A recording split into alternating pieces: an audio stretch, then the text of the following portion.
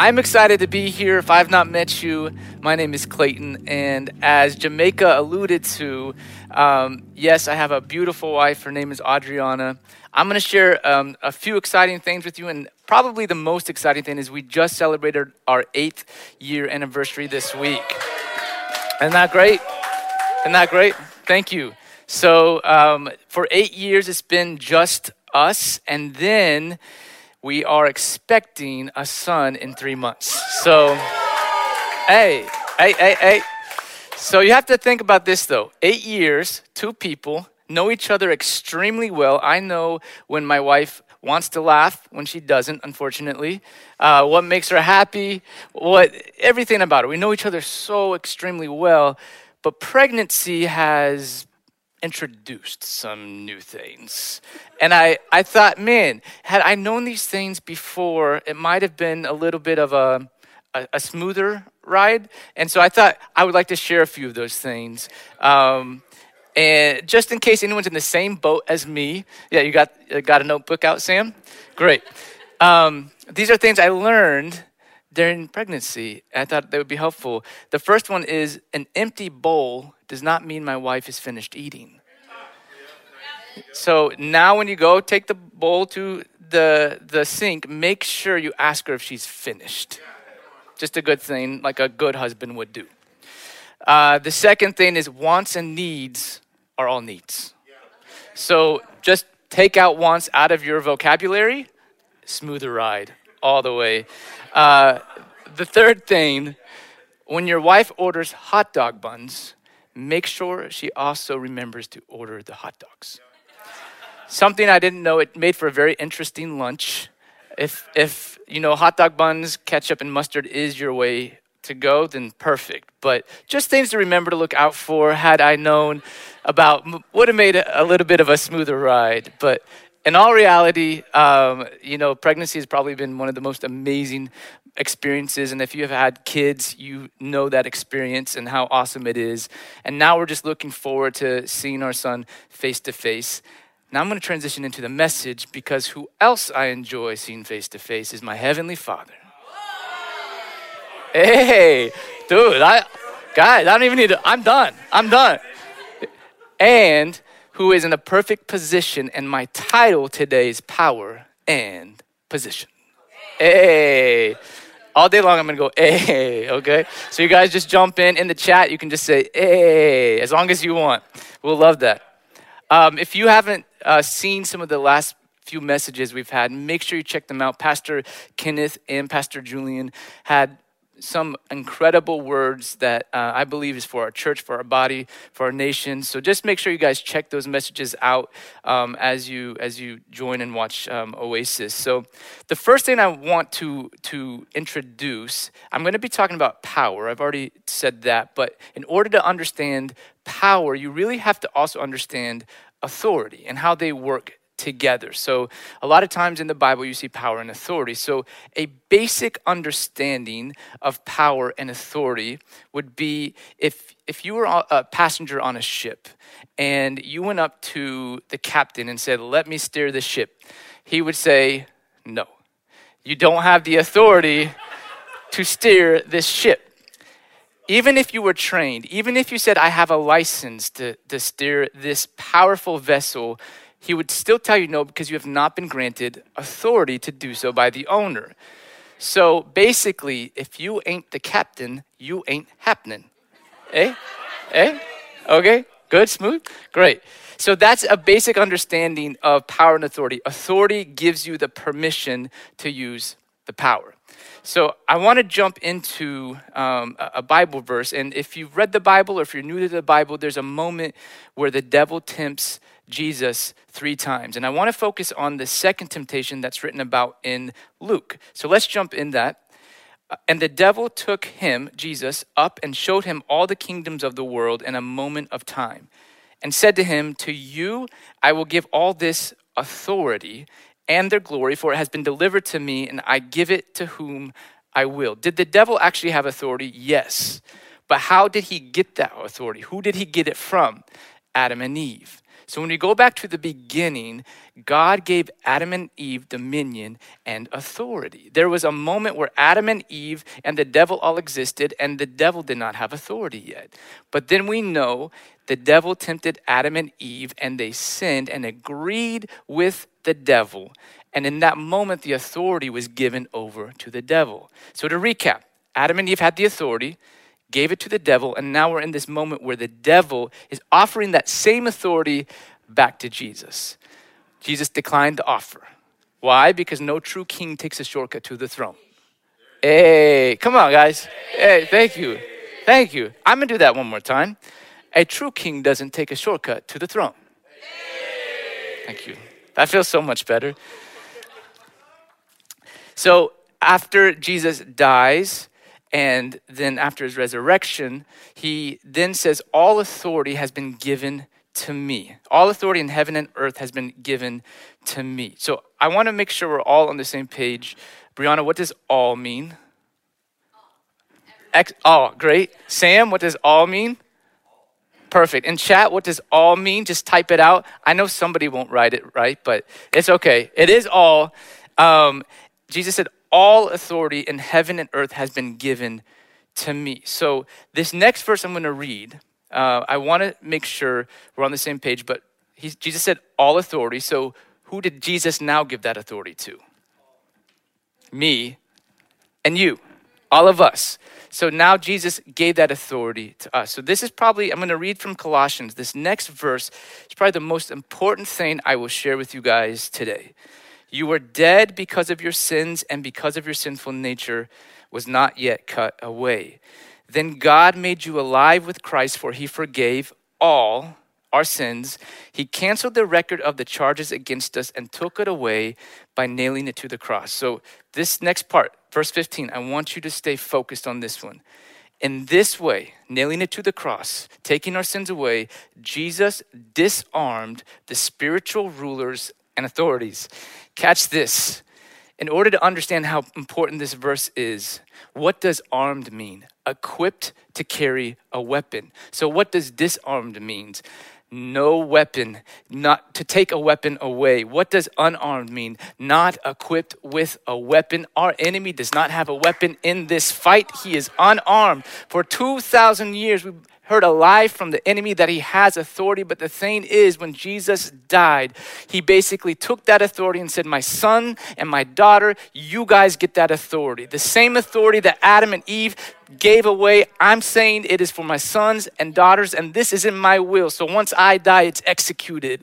This means you have authority. You can stand on this verse to know that you have authority over anger. You have authority over insecurity. Whatever it may be, you can stand to know that Jesus died, and when he took all of our sins, he got all authority back to us. That deserves an A. I need that. This is the most important thing to understand, because a lot of times we can get in the thought that the enemy has the upper hand. Is it true that the enemy can still have authority? Yes. How does he get it? By doing the same thing he did to Adam and Eve, by getting us to agree with him. When we agree with him, we give that authority up. But here is the difference. Here's the biggest difference is now we can say that authority belongs to me. Jesus does not have to die. When he died, that was a forever guarantee that the authority belongs to us. Our name is written on it. And you might be saying, hold on.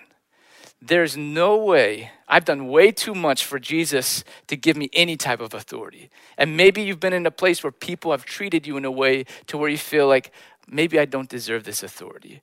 But I would ask you, who told you that? Where have you heard that? Because I've read a lot of the Bible and I can't find any place where Jesus turned to someone and said, Clayton, you know that sin that you haven't told anyone about, the one that you keep doing? Heaven had a really good spot for you, but you're going to have to go to the other place. That's not in the Bible. When Jesus said, all that come to me, all that confess with your mouth that Jesus is Lord, believe God raised him from the dead, will be saved. And with that inheritance, you get authority. You get to walk with authority. So now that we know that the devil does not have a weapon.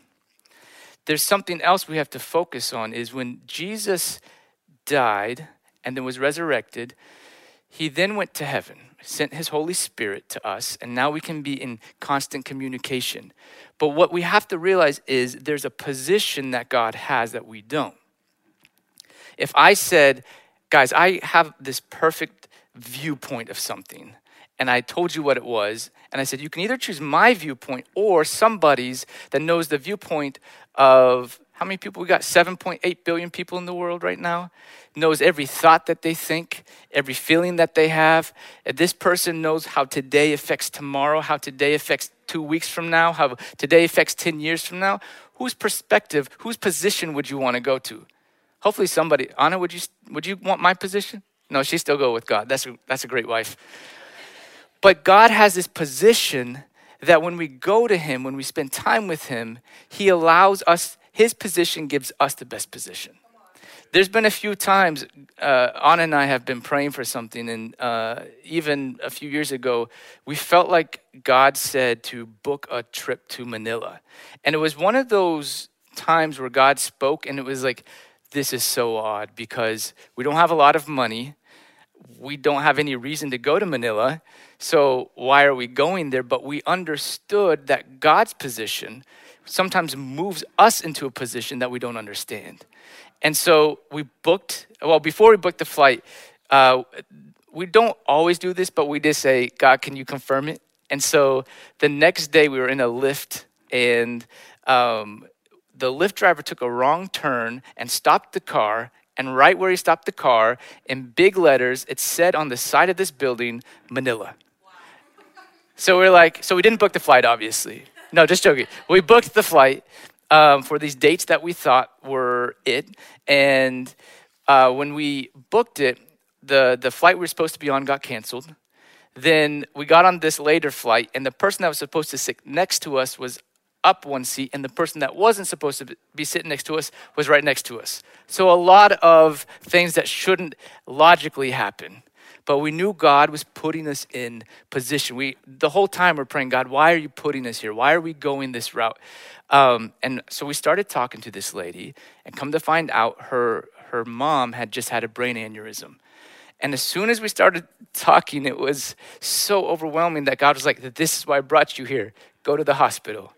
So I spend the next few hours trying to convince a lady that doesn't know me and my wife that we are supposed to go to the hospital with her and her family as soon as we get off the airplane. So at first she's like, no, you do not need to come. You can just pray for her now.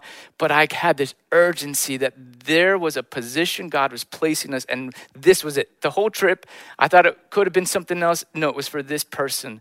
And so we get off that plane ride, and she's saying, okay, fine. We meet her husband and their kids, and like, who are these two people with you? And why are they getting in our car? And so nobody kind of knew what was happening, but we said, just take us to the hospital. So we get to the hospital, and they're like, you guys can't go in. The laws or whatever the reason was, the rules were at that point, wouldn't let us in. But we just said, can we please go in? And eventually, they took us up, and we got to pray with her. And in that moment, I knew I had the authority. God brought us there. He had the position, and he took us all the way from Los Angeles to Manila to pray for this lady. And she at that point was lifeless, but I would love to tell you that we got to pray over her, and she's fully recovered. And I'm not saying it's just my prayer. What I'm saying is I said, God, what position do you need me in? And he moved us into a position because I recognized also that I had the authority. So once you understand you have the authority, once you understand you have the position, now I want to talk a little bit more about power. And there's a lot of things God gives us power to do. Obviously, there's healing, there's signs and wonders, but there's a few things I feel like God put on my heart to talk to you about. And the first is there is power in what we think. And the verse I want to read from is Philippians 4:8-9. Finally, brothers, whatever is true, whatever is honorable, whatever is just, whatever is pure, whatever is lovely, whatever is commendable, if there is any excellence, if there's anything worthy of praise, think about these things. And then it goes on to say, then the God of peace will be with you. Sometimes I have read that, but what actually happens is, finally, brothers, whatever is untrue, whatever is dishonorable, whatever is unjust, whatever is impure, whatever is hated, whatever is disgraceful, if there's anything defective, if there's anything worthy of criticism, think about these things. It is so easy to almost train our way of thinking to be this negative way of thinking. You can look anywhere right now, and there's constant negativity. And if we're not careful, we condition our way of thinking to think about the negative versus the true, the honorable, the just, the pure, the lovely. Over the last few years, I've had the honor of getting to help lead our internship program. And one of these years, we had what we call a beach retreat day. And we go out to Santa Monica. We worship in the morning. We have chapel. And then we have these games in the afternoon, the most epic games you will ever play. I promise you. You should join our internship program when it comes back. And so we were there one day, and near the end of the day, we start to wrap up, and we realize one of our interns lost her car keys. So there's still about 40 of us, so we lock arms, and we shuffle our toes through the sand, and we're diving in the sand, going everywhere we've been. But it's not looking good because we can't find the keys. And there's 40 of us all trying to find the keys. So we're getting to the point of calling a tow truck and trying to figure out how we can get a new key to her. And then one of the interns had an idea. How about we call somebody with a metal detector? Cool. All right. So this guy does show up. I don't know how he got there so fast, but he must have been on speed dial somehow. But he was there within like a few minutes. He comes out with like this 6-foot metal detector, and he's so confident he's going to get this key. And so we're like, cool. So he goes out there, and I kid you not, in like 20 minutes, what 40 people could not do, he finds this key. Now think about this. If he had shown up and said, you know what I'm going to do? I'm going to try and find the sand. I'm going to move all the sand out of the way. And after I find all the sand, then I'll find the treasure. If his metal detector was just a sand detector and started going through and trying to find the sand, he would never find the treasure. And that's what happens when we start thinking the negative things. The Bible says you overcome evil with good. So why do we focus on the evil so much? If you keep focusing on the negative thoughts, you will never get to the good ones. You only overcome the evil ones, the negative ones, with good thoughts. What is true, what is honorable, what is just, what is pure, what is lovely, what is commendable, what is excellence, what is worthy of praise. And then it says, the God of peace will be with you. These things allow God to dwell with you. Now, it doesn't mean you avoid things that are going on in the world. Obviously, there's absolutely things we need to talk about, but can you dwell what is true within that situation? What is honorable? Can you find what is just, what is pure, what is lovely? Because God is everywhere, and he wants to dwell and bring that peace amongst you.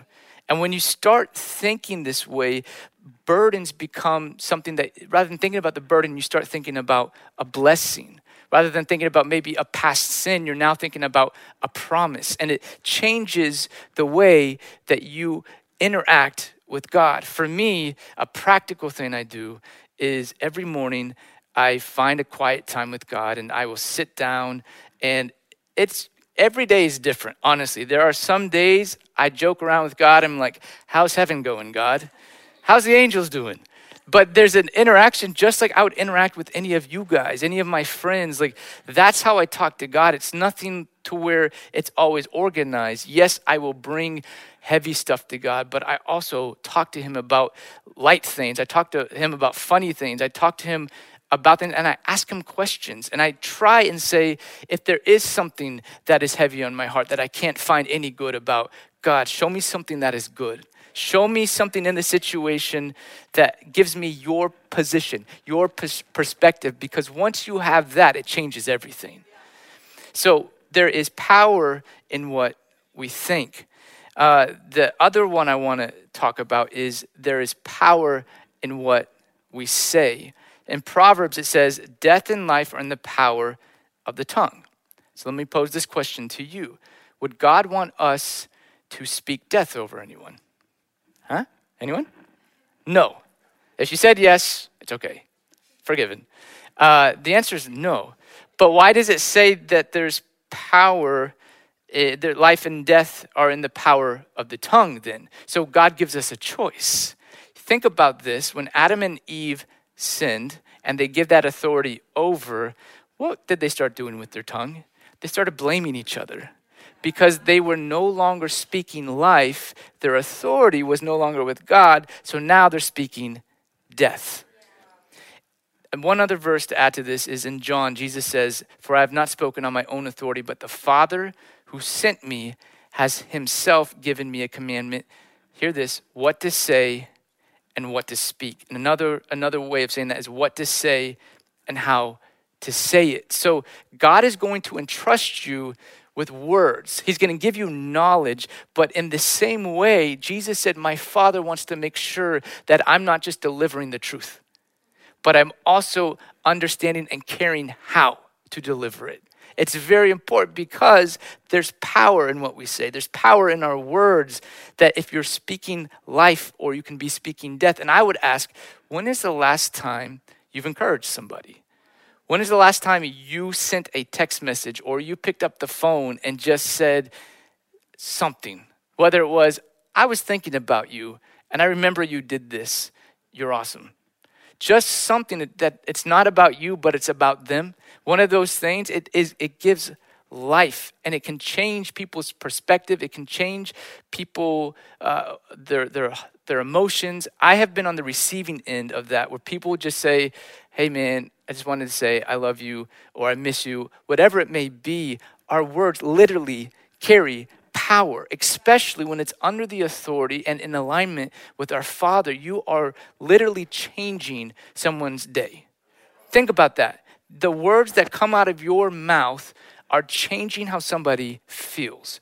Words have power. If they don't, then why do we get hurt by them? Sticks and stones may break my bones is the worst thing that you can ever teach someone because it's not true. They hurt. Words hurt. I think words are maybe the most unregulated weapon in the world. They start wars, but also words are the most unused vaccine that we have. Speaking life over somebody, telling them something good over them, and not just what they do, but the character that we don't see. As a body, Sam, you're going to see something that I don't see about somebody. Some of you are going to see something that I don't see. And as a body, that is why God has designed us in a way to see different things. And we're supposed to encourage people with what we see. We're supposed to actually speak those words of life over people in what you see. That is the celebration of differences. So we can also encourage each other when we see things that are different. So there's power in what we say. There's power in how we think. And the final thing I want to talk about is there is power in who you are. We're all made in God's image, and there's power in just that alone. If you've ever taken a flashlight and either shined it in somebody else's eyes or shined it in your own, have you ever then closed your eyes? Did the flashlight completely disappear? No. You could still experience the effect of the light. And as Christians, our job is not about running from, it's about running to. Jesus says we are the light of the world. And God, with the authority we've been given, with the power that we have, with the position Jesus died for us to have, he's gonna send us into places. He's gonna ask us to go into places where maybe everybody's eyes are closed to you. Maybe nobody sees you at work. Maybe nobody sees you at home. But you have to remember, you have the authority. You have the power. You are the light. So that means even though the eyes might be closed, the effect can still be felt.